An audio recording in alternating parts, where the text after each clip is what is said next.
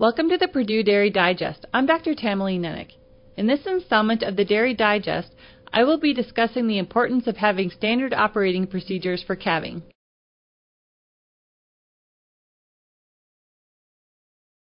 Calving is an important time on any dairy farm. A successful calving results in a cow prepared to begin her next lactation and a healthy calf that is ready to grow and thrive. Having a standard operating procedure, or SOP, in place for calving can help both the farm manager and employees be reminded of all the steps that need to be taken during calving to help the cow and calf get off to a great start, but also outlines a plan in case things don't go smoothly. The first steps of a calving SOP will likely focus on the heifer or cow getting ready to calve and should include the actions taken to monitor these cows.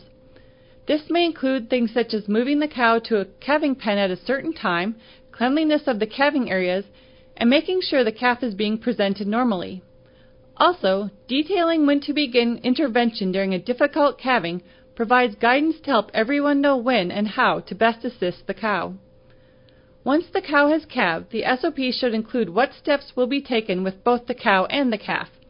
For the cow, include items such as when and how she will be milked and how the colostrum will be collected and managed.